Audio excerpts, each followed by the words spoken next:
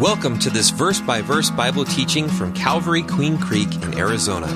We hope you're blessed by listening.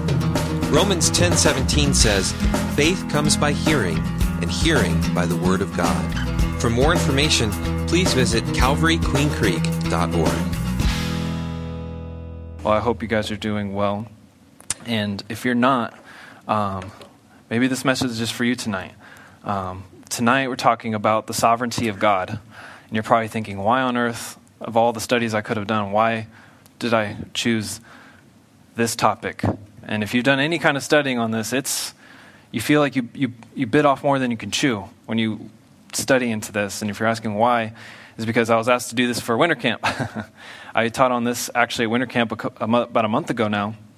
And our theme was the attributes of God. And so I was asked to do the sovereignty of God. And I knew I had some stuff in mind, but as you study even deeper, it's like, man, my mind's just blown. And so my hope is that your minds will be blown tonight at just how amazing and how holy God is. He's just so beyond us. And so it's also important to know that God is in control of everything. Despite what's going on in your life, as difficult as it is, God has a plan and a purpose behind it. And so, if you are here and you were at winter camp and you're probably thinking, oh, I already heard this. Well, if you fell asleep, you can hear it again. If you fell asleep at winter camp, and maybe it's just a good reminder and a refresher. And so let's pray and we'll get into it. Lord, we come before you and God, you're a holy God. You're above all things, all names. There is no other God like you. There is no other God, period. And Lord, I pray for anyone in here who's anxious, who's buried in worry, who's going through difficult trials, and they're wondering where you're at. I pray, Lord, that you'd speak to them tonight. I pray, Lord, you speak to all of us tonight. And help us to understand that you're a God who's in control of everything. And I pray you'd soften our hearts, Lord. I pray for the gift of teaching. I pray that you would increase and I would decrease, that you'd be exalted tonight, that your words would flow out of my mouth, that I'd be refreshed in your spirit, and that you'd speak to each of us tonight through your word. In Jesus' name, amen. All right. So there's 4 questions I'm going to tackle tonight. The first is, what is God's sovereignty? What even is that? The second is, if God is sovereign, do I have free will? If God is sovereign, why do bad things happen? And if God is sovereign, can I trust him? So let's tackle the first one. What is God's sovereignty? And I'll do my best, because this is I can just give it a one-word thing, but it's so much deeper, because we can't just slap a definition of who God is and call it good. He's beyond our understanding, the Bible says. And so I'll do what I can. But Noah Webster defines sovereign as supreme in power, possessing supreme dominion as a sovereign ruler of the universe. Amen. In other words, God is supreme. He's king. Amen. He's ruler over all the universe and everything outside the universe as well. He's in control of everything. And to even begin to understand this, we have to know some basic things about God. The first thing being that God is all-powerful. He's omnipotent. He possesses all power in the world. He can do anything. That is, anything so long as it doesn't go against his nature. For example, the Bible says that God can't lie. It's impossible for him to lie. It goes against his nature. It's just as impossible as trying to create a square circle. It's impossible, right? No one can create a square circle or an oval triangle. That's logically impossible, just as the same thing as it is for God to lie. It's logically impossible. It goes against his nature. He created our universe out of nothing. Imagine that, nothing. He spoke exactly. You took right from my notes. He spoke it into being.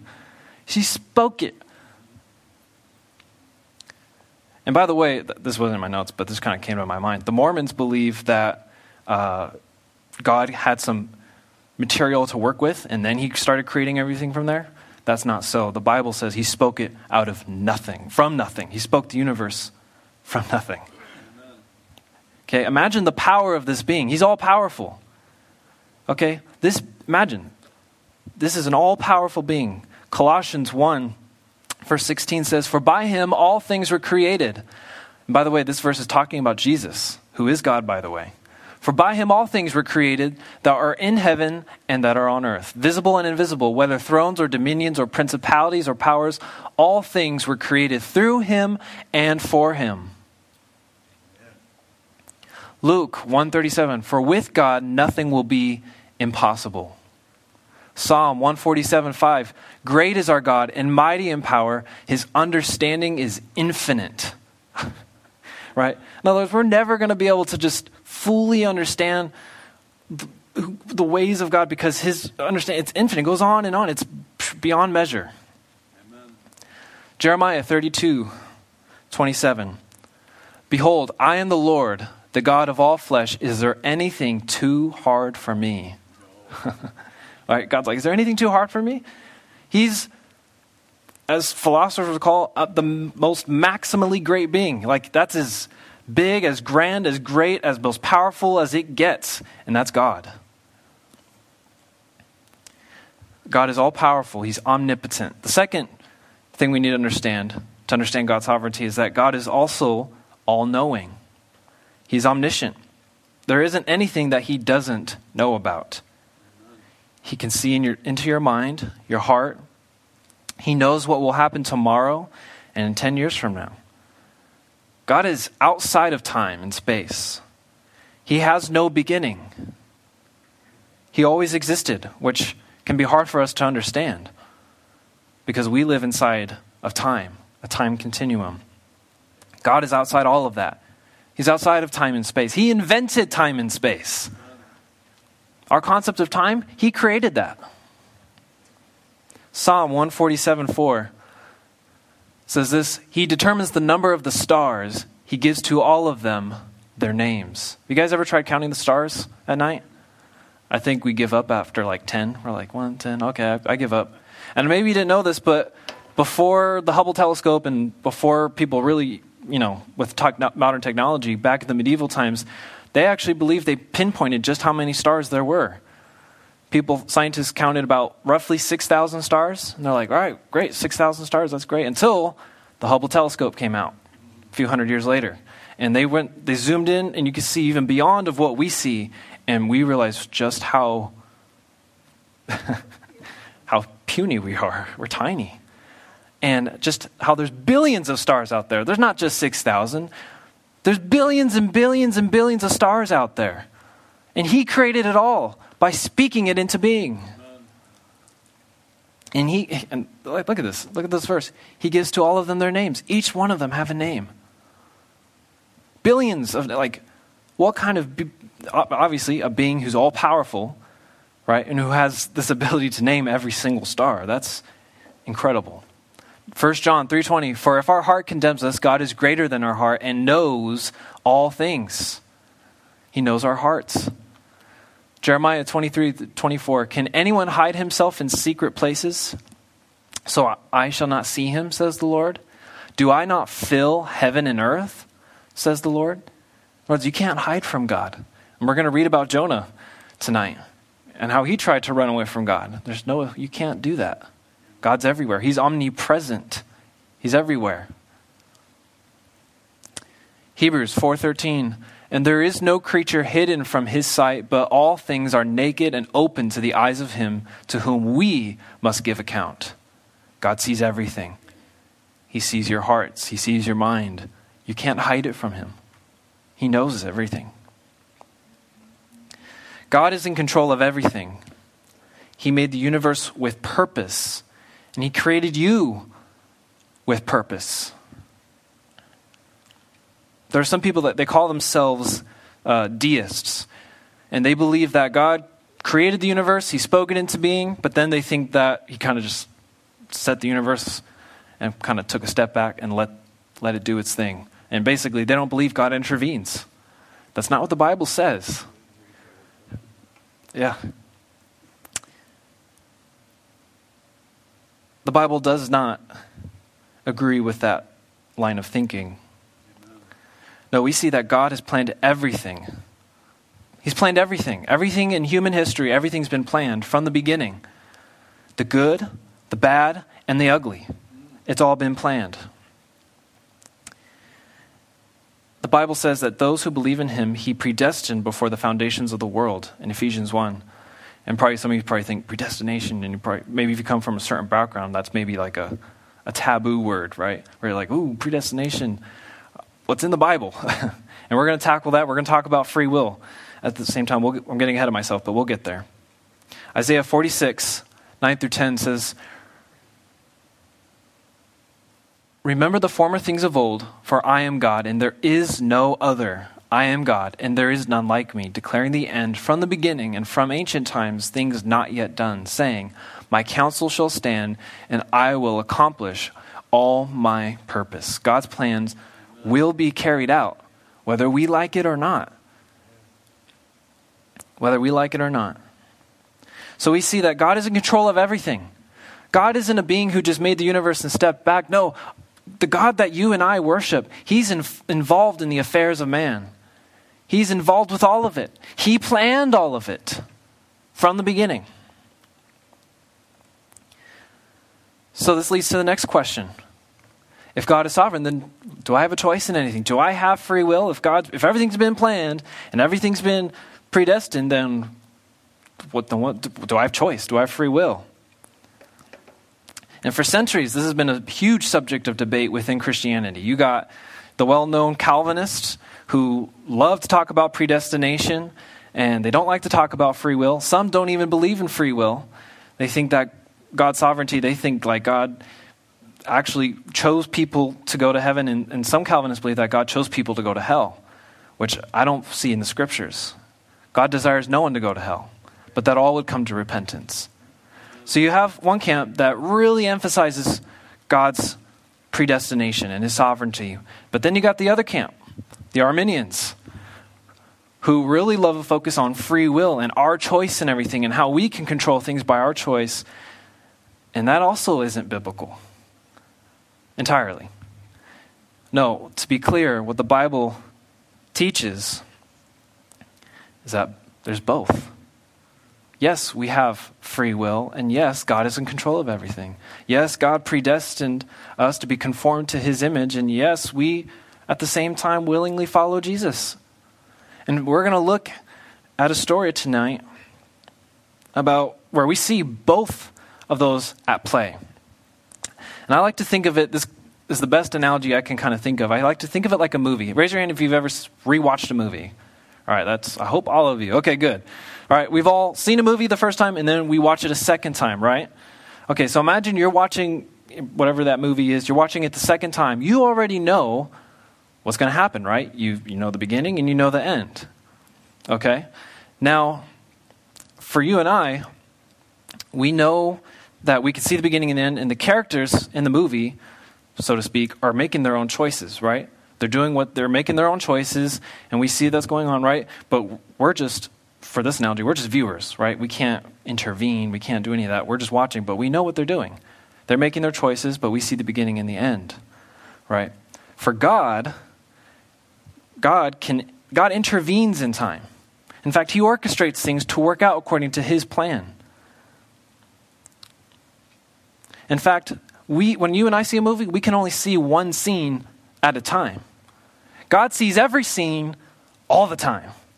Okay? Let that blow your mind. God sees every single scene of all of human history. He sees every scene all at once. Where you and I, we're limited to where we can only see one scene at a time and go into the next scene and then to the next scene. No, God, he's bigger than that. Let's turn to the book of Jonah.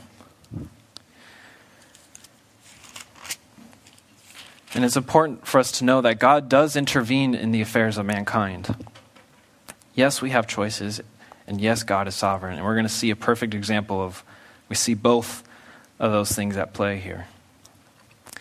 Jonah chapter 1. I'm going to read through most of the book. It's a short book.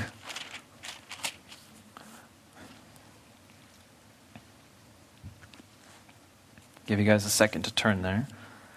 Jonah chapter 1, verse 1.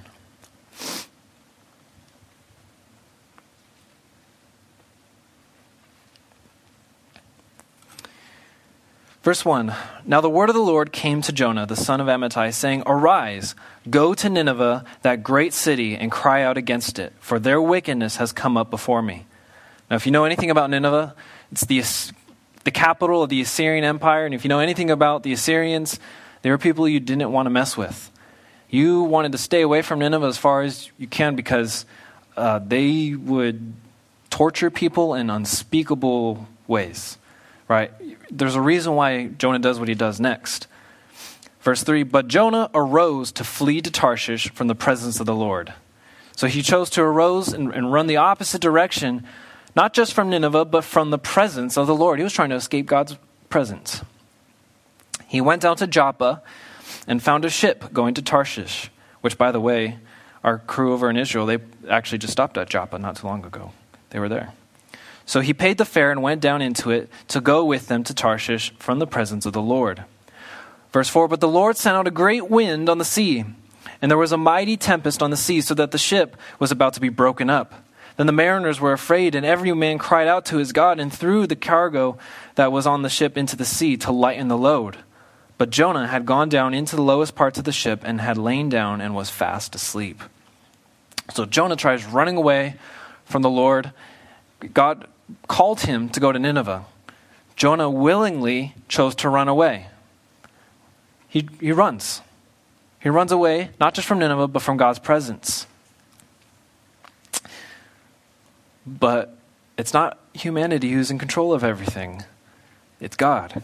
Because he, says verse 4, the Lord sent out a great wind on the sea, and there was a mighty storm on the sea.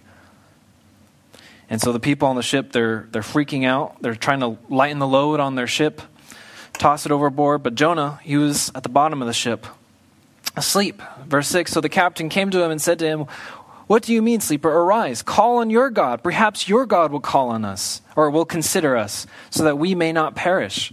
Because they tried praying to their gods, and it didn't work, because they don't exist. They're praying to probably blocks of wood. So they're going to Jonah like, maybe, hey man, pray to your God. Maybe he can help us here. Maybe he'll consider us.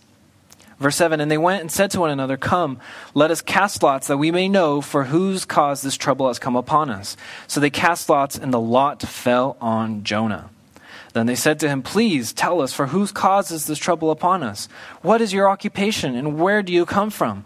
What is your country, and what people are you? In other words, they probably had some dice, or if you're young, maybe, if you've seen the VeggieTales version of Jonah, they play Go Fish to figure out who's who, right?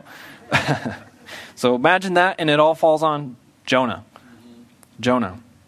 And they're like, dude, who are you, man? Where are you from? Like, what did you do to cause all this, man? And Jonah, verse 7, no, what verse am I? Verse 9, thank you. Verse 9, he said to them, I am a Hebrew, and I fear the Lord, the God of heaven, who made the sea and the dry land. So here he acknowledges, this is who I am. I'm a Hebrew, and I serve and I fear the God who made everything that you see, this water, the storm, and the dry land that we're really desperately trying to get to now. Verse 10, Then the men were exceedingly afraid and said to him, Why have you done this? For the men knew that he fled from the presence of the Lord, because he had told them. Then they said to him, What shall we do to you that the sea may be calm for us? For the sea was growing more tempestuous. In other words, it was getting worse, more violent.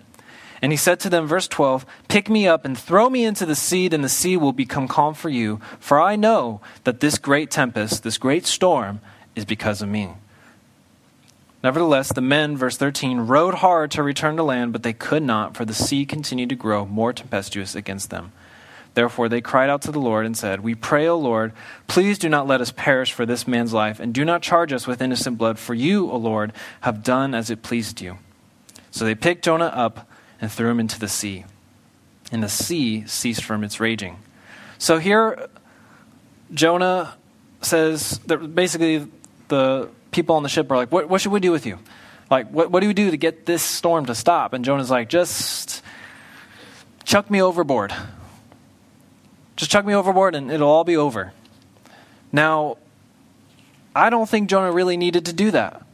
I think he could have just stopped, repented, asked the Lord for forgiveness, and said, let's turn the ship around and I'll go to Nineveh. But what appears to me here is that he's like, I would rather drown here in the sea than go to Nineveh. Like, just chuck me overboard, I'll drown, it's fine, you guys will live, and that way I don't have to go to Nineveh and die probably a horrible death is what he's imagining from the Assyrians. He's like, I'd rather drown than do what the Assyrians will probably do to me. That's probably his line of thinking. So the crew's like, we don't really want to do that. So they tried rowing to dry land, and the storm got worse. I wonder who caused that. So they got to a point where they threw Jonah overboard, and the crew was praying to God. They prayed to God, praying that they wouldn't be charged for this. So verse 15, so they picked up Jonah and threw him into the sea, and the sea ceased from its raging. Then the men feared the Lord exceedingly and offered a sacrifice to the Lord and took vows. So even despite Jonah's rebellion, God used that to be a witness to these crew. Verse 17, now the Lord had prepared a great fish to swallow Jonah, and Jonah was in the belly of the fish 3 days and 3 nights. Jonah didn't really have a say in this. Now, you see Jonah's free will, don't you? You see that he doesn't want to go to Nineveh. He does not want to go to Nineveh. And God says, you're going to Nineveh, whether you like it or not. God is in control. God is sovereign. So he sends this fish, maybe a whale, don't know. And he was in the belly of the fish 3 days and 3 nights. Now, if you've seen the Jonah VeggieTales version, or if you've seen Pinocchio, anytime you see people in the cartoons or in the movies, and they're in the belly of a whale, they make it so big, like this room, right? And there's like shipwrecks inside, and it has its own little beach inside the belly of the whale. Okay, that's not what Jonah was experiencing. And somehow they have light in there too. Okay, I'm imagining, a place that's, first of all, completely dark. You got stomach acid in there. You also got water in there. Jonah mentions in this next chapter that there's seaweed wrapped around his head in there. Not to mention the smell, right? Like, we know what our own puke smells like. I can't imagine what a whale's like. Ugh, yeah, right? And I hope you get grossed out because Jonah's literally in this, okay? And we're not going to read chapter 2 for the sake of time, but he's basically praying. And we'll skip over to chapter 3, verse 1. Oh, no, sorry. The last verse of chapter 2, verse 10. So the Lord spoke to the fish, and it vomited Jonah onto dry land. Chapter 3, verse 1. Now the word of the Lord came to Jonah the second time, saying, arise, go to Nineveh, that great city, and preach to it the message that I tell you. So here God is giving him a second chance, saying, look, God could have used anybody. He didn't have to use Jonah, but he's specifically using Jonah. And he's giving him a second chance. He could have let Jonah drown because of his rebellion. He deserved it. But God is showing him mercy in this moment. Now the word of the Lord came to Jonah a second time, saying, arise, go to Nineveh, that great city, and preach to it the message that I tell you. So Jonah arose and went to Nineveh according to the word of the Lord. Now Nineveh was an exceedingly great city, a 3-day journey in extent. And Jonah began to enter the city on the first day's walk. Then he cried out and said, yet 40 days and Nineveh shall be overthrown. So he goes in, and this is what he says. You guys got 40 days. If you don't repent in 40 days, party's over. God's going to bring fire, brimstone's going to wipe you guys out, or maybe he's going to bring in another nation. Like, judgment day is coming in 40 days if you guys don't stop what you're doing. And I just imagine Jonah going, all right, I'm out, and then walks away. Like, I said what I need to say. Verse 5, so the people of Nineveh believed God, proclaimed a fast, and put on sackcloth from the greatest to the least of them. So he says this, you guys got 40 days or else God's going to wipe you out. And that's all it was. That's all it took. And the people of Nineveh, okay, imagine this. They probably saw Jonah. He's probably bleached from the stomach acid. He probably has no hair because, by the way, true story, and I want to say the late 1800s, maybe early 1900s, a man actually did get swallowed by a whale, and he was in there for 2 days, not 3, 2 days, and he came out looking like some freaky alien. Okay, he's like bleached. He's probably looking like Smeagol from Lord of the Rings, maybe, where he's got a few strands, and yeah, okay, something that's not a pretty sight.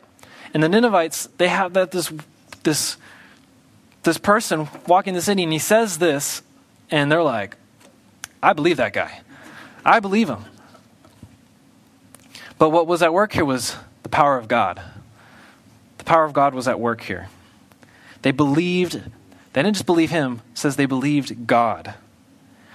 And they proclaimed a fast and put on sackcloth from the greatest to the least of them. Then the word came to the king of Nineveh, and he arose from his throne and laid aside his robe, covered himself with sackcloth and sat in ashes, and he caused it to be proclaimed and published throughout Nineveh by the decree of the king and his nobles, saying, let neither man nor beast, herd nor flock taste anything. Do not let them eat or drink water, but let man and beast be covered with sackcloth and cry mightily to God. Yes, let everyone turn from his evil way and from the violence that is in his hands. This is straight up from the top. The king is saying, everyone needs to be on board with this.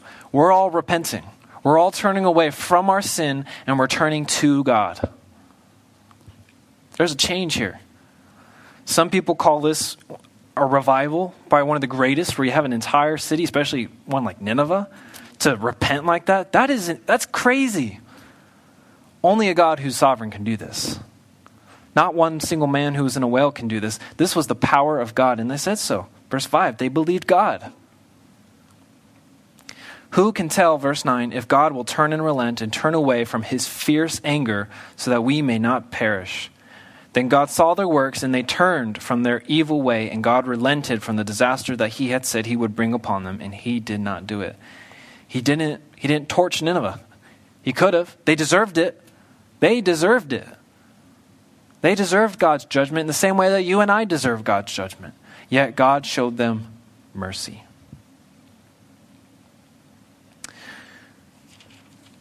Chapter 4. But it displeased Jonah exceedingly, and he became angry. So he prayed to the Lord and said, "Oh, Lord, was not this what I said when I was still in my country? Therefore I fled previously to Tarshish, for I know that you are a gracious and merciful God, slow to anger and abundant in loving kindness, one who relents from doing harm. Therefore now, O Lord, please take my life from me, for it is better for me to die than to live." In other words, Jonah he's ticked off. He's not happy at what just happened. What he saw happen in Nineveh is the last thing he wanted to see. And you're thinking, man, this is a prophet of God. You think he'd want nothing more than to see the Ninevites turn from their wicked ways and have mercy. This guy, he had some prejudice. And I'm speculating, I think something personally happened to Jonah's family. There's nothing this is not in the Bible, so I'm not saying this is but this is just what I think it's possible, hypothesis. I think the Assyrians did something to his family to where he thought, I can never forgive these people. These people deserve to be torched. They deserve to die. They deserve that. And I think you can see the bitterness in his heart because he was angry that this happened. And he's like, God, I knew you were going to do this. I knew you were going to do that. He's like, I knew you were a gracious God. I knew you were a merciful God. You're a God who relents from doing harm. I knew you were going to be this good. And he's like, I'd rather die right now. You guys sense this? The bitterness, the anger in his heart?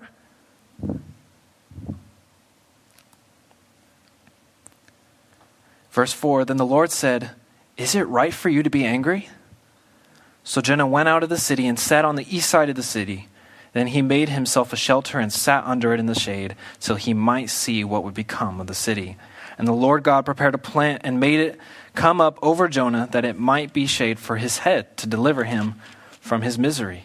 So Jonah was very grateful for the plant. Now God is just showing grace. Okay, Jonah, if I were God, first of all, I'd probably do what Jonah would do, just torch Nineveh, right? Second of all, if I didn't do that and I was seeing what Jonah's doing here, I'd torch Jonah. But that's not who God is. Thank God I'm not God. Thank God Jonah wasn't God. We'd all be torched. Thank God, God is God. Amen. And he's abundant in mercy and grace. But as morning dawned, the next day God prepared a worm, and so it damaged the plant that it withered. And it happened when the sun arose that God prepared a vehement east wind, and the sun beat on Jonah's head so that it grew faint. Then he wished death for himself and said, "It is better for me to die than to live." Then God said to Jonah, "Is it right for you to be angry about the plant?"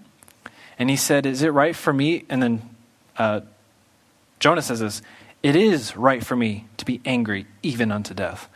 Jonah says, I have a right to be angry. And that's why I think something happened that it's not in the scriptures, but I think something happened for him to be this angry. But the Lord said, "You have had pity on the plant for which you have not labored, nor made it grow, which came up in the night and perished in the night. And should I not pity Nineveh, that great city in which are more than 120,000 persons who cannot discern between their right hand and their left, and much livestock?" Wow. And then it just ends like that. Jonah's, that's it. Micah's next. You're probably thinking, that's it? Like, what does Jonah say to that? I don't know. But do you guys see the point here? You see Jonah and his free will, right? He did not like this. He didn't want to do this. But you see God's sovereignty, in a sense, override his free will and say no. So yes, you can have both at the same time. We have free will, yes. Is God in control of everything? Yes, they work. They're like two parallel lines that work together. And you have the Calvinists and the Arminians, and they make it really complicated, and it doesn't need to be. It's just right here. It's in the Bible. So this leads to a question that Jonah may probably have asked in his lifetime. If God is sovereign, then why do bad things happen? And this is a question, if you've not thought of it yourself, you've heard of it, and if you haven't heard of it, if you're in high school and you go to college, you will, I guarantee, be presented with this question. If God is good, then why do bad things happen? In fact, this line of thinking comes from a Greek philosopher named Epicurus. And his reasoning, which is not logical if you really dig into it, is if there is a God, and he's all powerful and he's all good, he's either not all powerful to where he just can't stop evil, or he's not good to where he won't stop evil. And he's like, and therefore there is no God, which if you do a little thinking, that actually isn't really logical. But a lot of people buy into this. They're thinking, well, God can't exist because bad things happen. And for us, we're thinking, well, if God is in control of everything, then why does he allow bad things to happen? Why? This is an age-old question.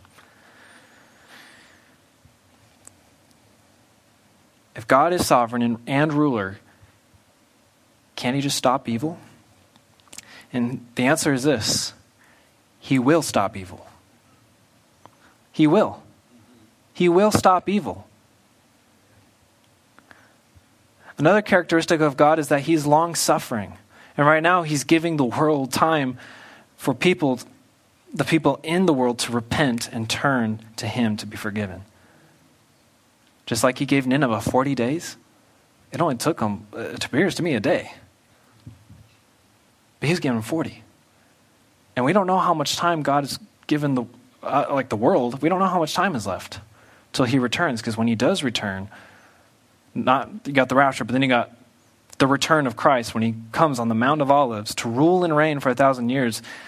Justice, true justice, none of this social justice nonsense. I mean true justice will be established.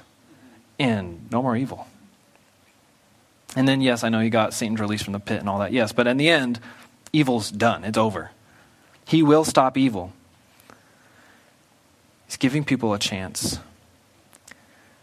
And at the end of Revelation, we see that Satan and his followers are thrown into the lake of fire. True justice. But let's turn to Genesis chapter 50, verse 15.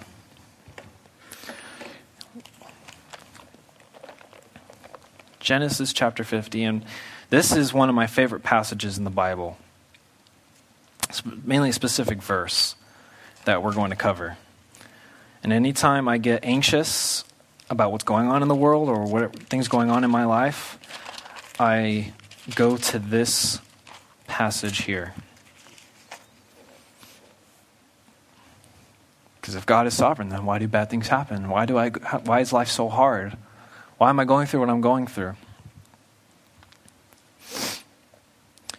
Genesis 50, verse 15.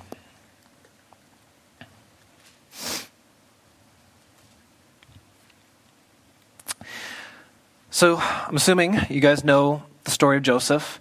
Hopefully, if not, read it. But basically, Joseph, one of the sons of Jacob, right? Jacob. And he, I'm going to really just kind of narrow in here. Basically, he gets sold into slavery by his own brothers. All right? Ouch. And I'm not just saying ouch. I mean, think about that. The betrayal, the hurt, the pain, emotionally, mentally, that, and physically probably that would have been. To be betrayed by your own brothers and sold into slavery. Which, by the way, the Mosaic law wasn't established yet, but that in itself is punishable by death, according to the Mosaic law. So what they did here was really serious. Selling their own brother into slavery. And then you have, he basically, God shows him favor, and he gets favor in Egypt, but then you have Potiphar's wife that tries to seduce him, and he runs away. Then he gets falsely accused, and then he's thrown into prison for a very long time. And yeah, okay, so that you have that with his brothers, and then you have this, and then he gets out of prison, and like I said, I'm paraphrasing, and there's a lot of details in there. He gets out of prison, he gets even more favor than he did before, and he becomes second in command of all of Egypt. You got Pharaoh, and then you got Joseph. All right?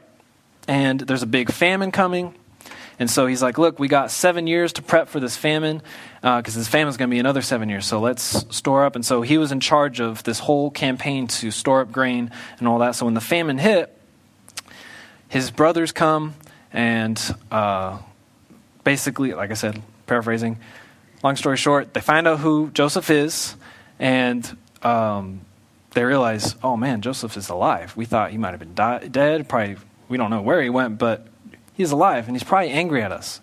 So a couple of years after their father died, here we are in verse 15. When Joseph's brothers saw that their father was dead, they said, perhaps Joseph will hate us and may actually repay us for all the evil which we did to him. So they're thinking, okay, now dad's gone. Now Joseph might, who knows what Joseph's going to do? We don't know. We know he's probably angry. He deserves to be because of what we did to him. We don't know. Maybe he's going to repay us for all the evil we did. So verse 16, so they sent messengers to Joseph saying, before your father died, he commanded, saying, thus you shall say to Joseph, I beg you, please forgive the trespasses of your brothers and their sin, for they did evil to you. Now please forgive the trespasses of your servants, of the God of your father. And Joseph wept when they spoke to him. Verse 18, then his brothers also went and fell down before his face, and they said, behold, we are your servants. So they go to him, begging him for forgiveness. They're like, Joseph, we are so sorry what we did to you. It was evil. It was wrong. You know, we'll serve you. Like, we'll do whatever you want. Just please forgive us. Show us mercy. We're so sorry. Right? Joseph wept at this.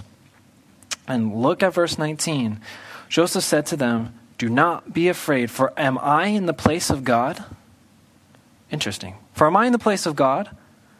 But as for you, you meant evil against me. But God meant it for good, in order to bring it about as it is this day, to save many people alive. Now therefore, do not be afraid. I will provide for you and your little ones. And he comforted them and spoke kindly to them. What they meant for evil, God meant for good. Now notice, it doesn't say what they meant for evil, God turned into good. Specifically, God meant it for good. The Hebrew word is hasheb. It literally means to plan. God, what they planned for evil, God planned that for good. And Joseph, he got the big picture. He understood this. Because, like he said, look, had you not sold me into slavery, had not, all the things that have happened to me, had they not have happened, I wouldn't be where I'm at, and all these people would have died in the famine. And he sees that God planned me for all this to happen to me. And he's like, yes, what you meant, you planned it for evil, but God planned that for good. He meant that for good. And only a God who's sovereign can have that kind of power. Think about this. A God who can take what the enemy, what our sin, what we mean for evil, and God can take the exact same thing and not just, turn it into something good. No, he meant that for good. He meant it. He planned that on purpose. It was intentional. I think of the Holocaust. As evil as that was, horrible, despicable, horrific. What Hitler and the Nazis, what they meant and planned for evil, God meant that for good. You're probably thinking, what kind of good could come out of that? What kind of good could come out of people being tortured and burned? It was prophesied over 3,000 years ago, maybe 3,000, back in Ezekiel, that Israel will come back as a nation. And they'd be restored. They'd be brought back to life as a nation. And the Holocaust was the very thing that got that campaign kickstarted. Right? Because for years before the Holocaust and all that, the Jews were like, we want to go back to the homeland. But the Holocaust was the thing that made it happen. And the Jews were like, we need to go back to our homeland. And on 1948, that prophecy was fulfilled. And now Israel's back. It's back in the game, which now can, we see in the rest of the Bible, Israel is there, right? No other nation has done anything, nothing like that has ever happened in history. Like, you don't see the Hittites anymore. You don't see the Assyrians, the Babylonians, right? Ancient people coming back. Israel's the only nation to have done that. So had not the Holocaust happened, this prophecy wouldn't have been fulfilled and Israel wouldn't be thriving today like it would be. What's the worst thing we've ever done as a human race? You guys can participate. You can shout out some things. What's the worst thing? And if you were at winter camp, shh, because you know the answer. What's the worst thing? The worst sin we've ever committed as a human race? We crucified Christ. We crucified God in the flesh. We as a human race, and I say we because if we were there, we would have been a part of that mob saying, crucify him, crucify him. We would have been there. And what those people, what they meant for good, what they meant for evil, God meant for good. Think about that. What they meant for evil, God meant it for good. That's why we call Good Friday Good Friday. Because without the cross, there would be no forgiveness. You and I would be dead in our sins still. Amen. And what they meant for evil, God meant it for good. And only a God who's sovereign could do that. Amen. Only a God who's sovereign can do that.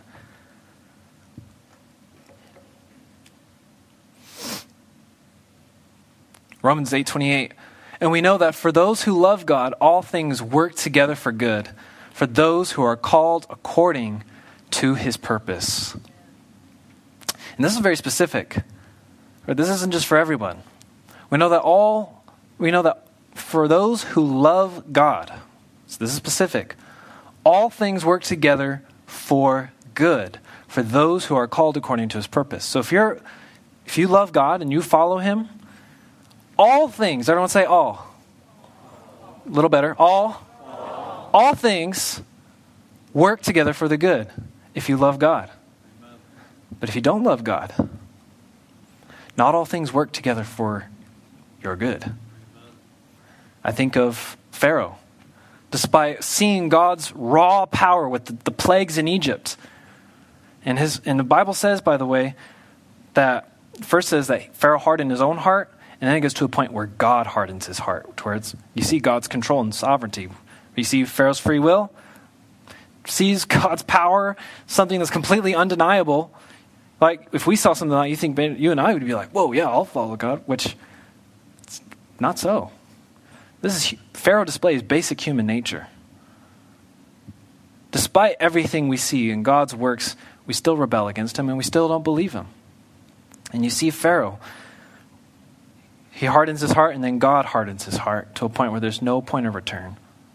I think of Romans 1, where you see the same thing. Where you see a people that's so corrupt in their own sin, lovers of pleasure rather than lovers of God. Where they worship the creature rather than the creator. Where they're involved with homosexuality and all kinds there's a whole bunch of sins listed there. But it gets to a point where someone's so deep in their rebellion, they want nothing to do with God, and God gives them over to a debased mind, a reprobate mind, where He just lets you go in your sin, which is a form of God's judgment.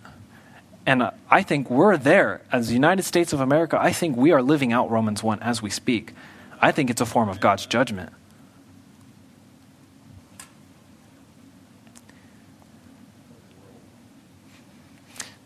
Yeah, thanks for clarifying. The world. It's not just America, the whole world.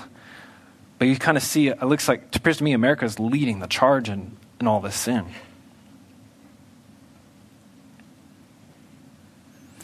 Do you love God? If not, then your own actions and bad choices will lead to a part of His plan that will not be good for you. Just like Pharaoh. But thank God for His mercy and grace and His sovereignty, and especially for those of us who believe, those of us who love God, all things work together for good. For those who are called according to His purpose, not our purpose, not our will, His purpose. And this leads to the last question. If God is sovereign, can I trust Him? Can I trust God? Yes. Yes, you can. There's a lot of evil in the world right now. And sometimes it's easy to think, how on earth can God be in control of all this? Seeing wickedness just seems to have control over everything. You see corruption in our government. You see people brainwashing our kids. You see just raw evil in our schools. And even in our churches. It's like, God, where are you?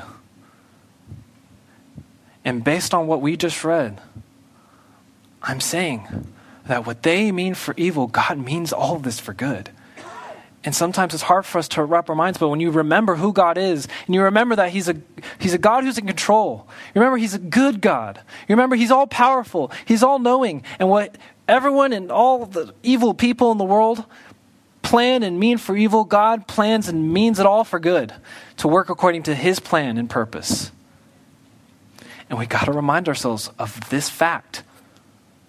And that's why whenever I think, man, God, where are you? Man, there's so much evil in the world. And I'm like, I just remind myself, Lord, You're in control of it all. You're sovereign over everything.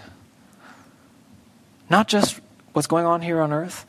God has dominion over the universe and everything outside the universe. And who are we to think that, to just doubt God and go, God's not there. He can't be here. So my exhortation to you guys is when you're anxious, when you're wrapped up in worry, guys, we are probably on the brink of a great recession, if not a depression. Like with the banks, I don't know if maybe you thought of like October 29th, 1929, when the stock market went poof, and then the bank runs happened. Like, it appears to me like history might repeat itself here. And if that happens, and all of your money goes, and there's no food, are you going to rely on yourself and go, I'll take control, I'll pull myself up by the bootstraps, and I'll do... We don't have control over anything. Jonah tried that. No. God's in control, and it's only logical for us to just trust Him. Pastor Chuck, that famous saying, where God guides, God provides. And you and I as believers, all things work together for the good.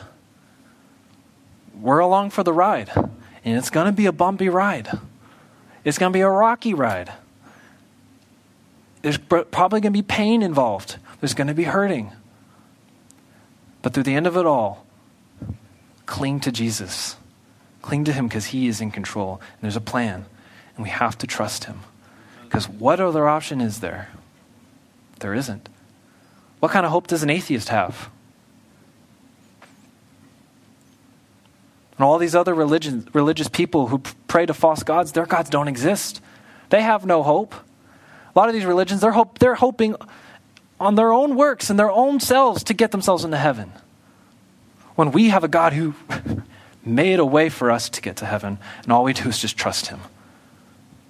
We trust him. We put our faith in him. God is in control of it all. Let's pray. Lord, we thank you that you're a God who's in control of everything.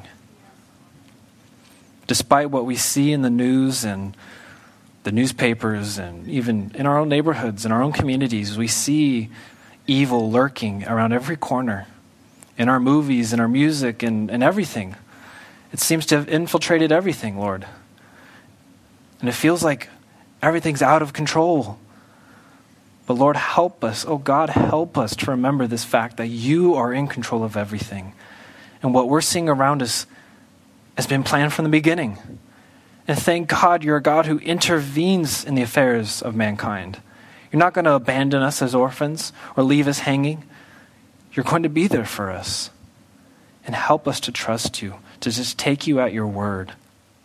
I pray for anyone here who's anxious about what's going on, maybe something in their own lives.